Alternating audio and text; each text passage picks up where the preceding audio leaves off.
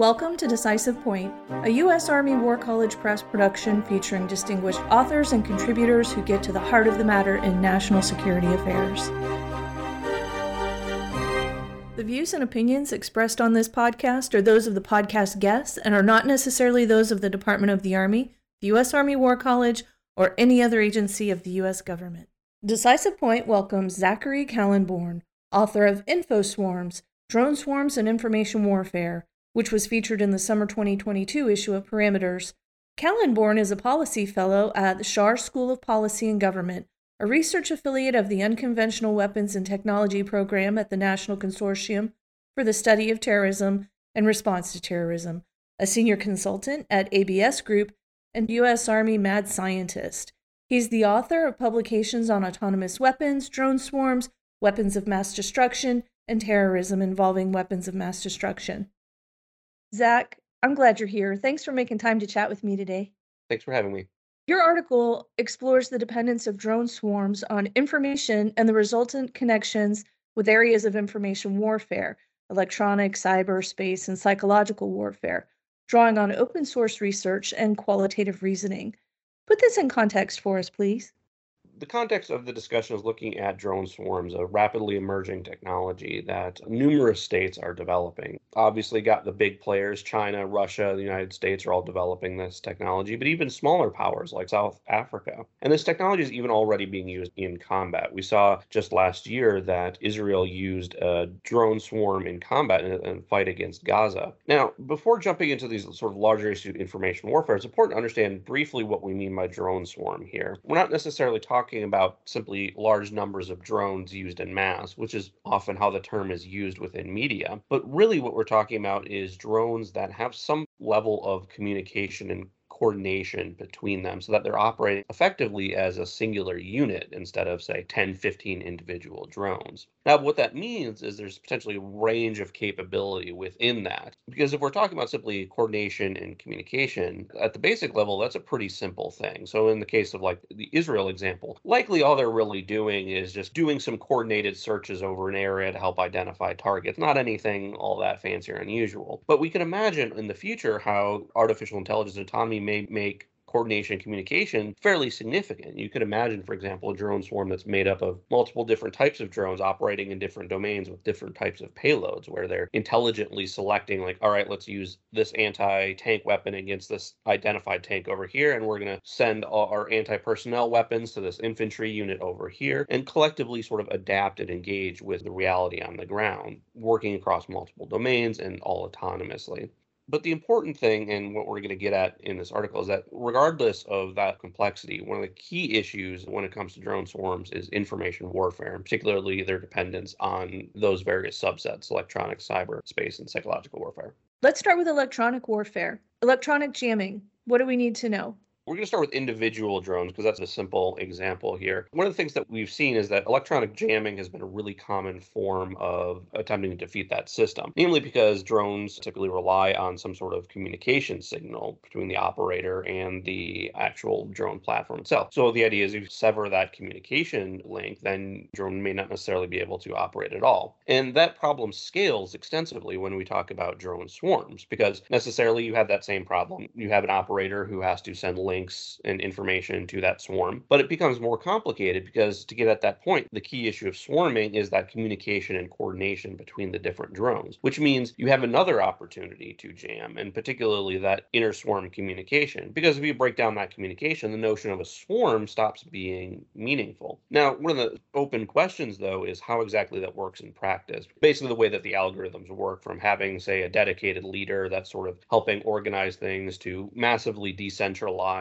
approaches to having different communication pathways through a complex network. So how exactly jamming might work in practice may vary a lot. And of course, if we're talking about multi-domain swarms where you start getting undersea drones interacting with surface vehicles, that becomes more complicated. But nonetheless, the notion of jamming signals is equally appropriate there. What about cyber? What do we need to know? a sort of silly depiction, but I think has some seriousness to it, of drones as flying computers. And in a sense, that's what they are. They have onboard systems that manage all aspects of the drone's flight, from specific flight controllers that manage the propellers and the various movement and navigation of that system. And when we start talking about drone swarms, that's even more the case, because you now have algorithms and systems to manage that broader communication, that coordination, the broader behavior of that swarm. So that at a very basic level, you may have, say, for example, task allocation algorithms to say, okay, these drones are going to go over here, these drones are going over here, these drones are going to do this, those drones are going to do that. And that's a very cyber-based system, which of course means that it also creates vulnerabilities in the cyberspace for those systems. So what happens if you have cyber attacks aimed at the systems that control the flight controllers? What happens if you attempt to manipulate those? You could get all sorts of problems from the drones not operating correctly to crashing into one another. And you can imagine other types of cyber activity. So for example, if you're using artificial intelligence-based machine vision in the swarm to help navigate the world around it, that could potentially be manipulated through cyber means by, for example, it manipulating the training data that goes into creating those machine vision systems through what are called AI poisoning attacks. Conversely, you can also imagine using cyber to, say, break that link between the operator and the actual system itself, except rather than jamming the actual signal, you are manipulating the system that is actually responding and taking in those orders. And at an extreme level, you could imagine cyber being used to actively take control of and manipulate the swarm, which is perhaps the scariest, where your friendly swarm is now turned against you and destroying your own military forces, which could be quite bad. What about space warfare and the global navigation satellite system? How do they relate to drone swarms? Yeah, so there's a couple dimensions to it. Firstly, there's obviously the communication element. At the moment, most of the drone swarms are very tactical, very short range type operations. But as we start scaling, you could potentially look and need satellite-based communication to relay some of those signals. Likewise, we know that at least at the moment, many of these drone swarms are heavily dependent on global positioning system for navigation and timing. Basically, they need to understand where they potentially located in space. Now, that's one place where technology is developing, and there has been work on using a more autonomous image-based recognition to help the swarm actually navigate. But at the moment, there's a close dependence on GPS. But how exactly that works is, again, going to be very dependent on the nature of the swarm. So an interesting example of this is undersea swarms, where GPS navigation is pretty difficult to get to those units. Instead, what researchers are doing are things like creating buoys on the surface that can access GPS signals, and then use acoustic signals from the drones to the buoy, and then using that to figure out where the drones are located in space and time to orient themselves and accomplish their missions.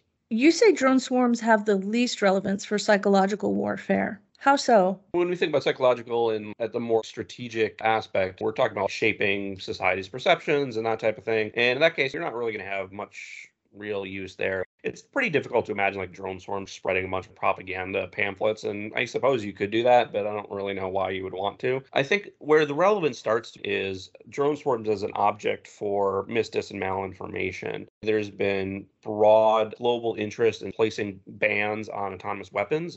Big example of that, of course, is the Stop Killer Robots movement that wants complete bans on all autonomous systems. Now, personally, I think some of that is a little bit ridiculous, but nonetheless, there is certainly a public concern about autonomous weapons generally. Many NATO countries have concern about this. So the concern is, if we have all these drone swarms being used on the battlefield, what happens if some adversary says, oh, these are autonomous weapons, and they have all of the concerns that those systems do, from escalation concerns to risks to civilians, to accidentally targeting third neutral parties, to a conflict, that type of thing. And so in that way, it can become a little bit relevant, in which people create those concerns. And that's exacerbated that many of the autonomous systems is a matter of programming and how the system is set up. So the United States is accused of using some concerning system. How does the United States disprove that without showing directly the code? And that's going to be something both probably very sensitive, because we're talking about potentially classified software systems, and also difficult to understand, because your average person on the streets, they're not going to understand at all some complex coding of how the system works. How do you see AI and robotics shaping the future of drones? So technology advances hit on all of these aspects of information warfare for both good and bad. So if we talk about electronic jamming, for example, a significant development is autonomy for drones in general. That is, if a drone doesn't necessarily require human input, then they don't really care that much about jamming, right? Similarly, if we talk about GPS satellite information used to help navigation. If you have advanced AI and autonomy that can read and understand the area around them so that they can navigate by themselves without having GPS, then that dependency goes away. Conversely, we can imagine on the other direction as well, where artificial intelligence and robotics may improve some of these capabilities. So say, for example, combining artificial intelligence to improve electronic jamming capabilities to more effectively attack and defeat swarms. Alternatively, you can imagine swarms incorporating some of those same capabilities. What if a drone has a payload that has a jammer on it, perhaps to attack another swarm to make it more difficult to operate, that can then support the use of other types of payloads that are more directly destroying the actual platform? Let's pull it all together here. What are your recommendations going forward?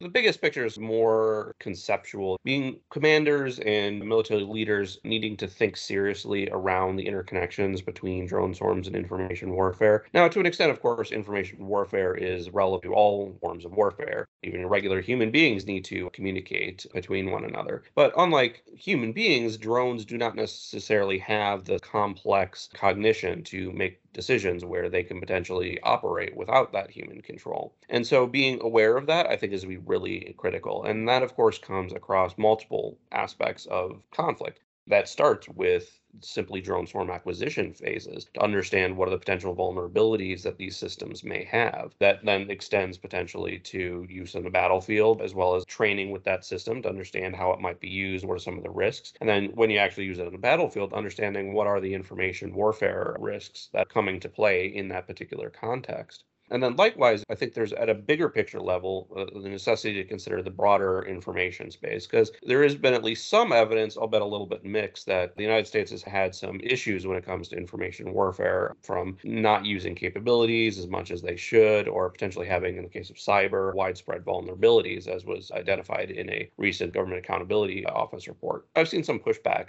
on those, but nonetheless, I think there's a broader need, to the extent that drone swarms are part of the battlefield, and more broadly, drones generally are part of the battlefield, to think through that complex information environment and think through what gaps might the United States have and where might they have vulnerabilities and how might we plug them to be successful in the future. It was a treat to talk with you. Thanks for your time. Yeah, thanks for having me. Listeners, if you'd like to learn more, get some rich details and some relevant current day examples about InfoSwarms, drone swarms, and information warfare, I urge you to read this article. You can find it at press.armywarcollege.edu/parameters. Look for Volume 52, Issue 2. If you enjoyed this episode of Decisive Point and would like to hear more, look for us on Amazon Music, Spotify, Apple Podcast, Stitcher, and any other major podcast platform.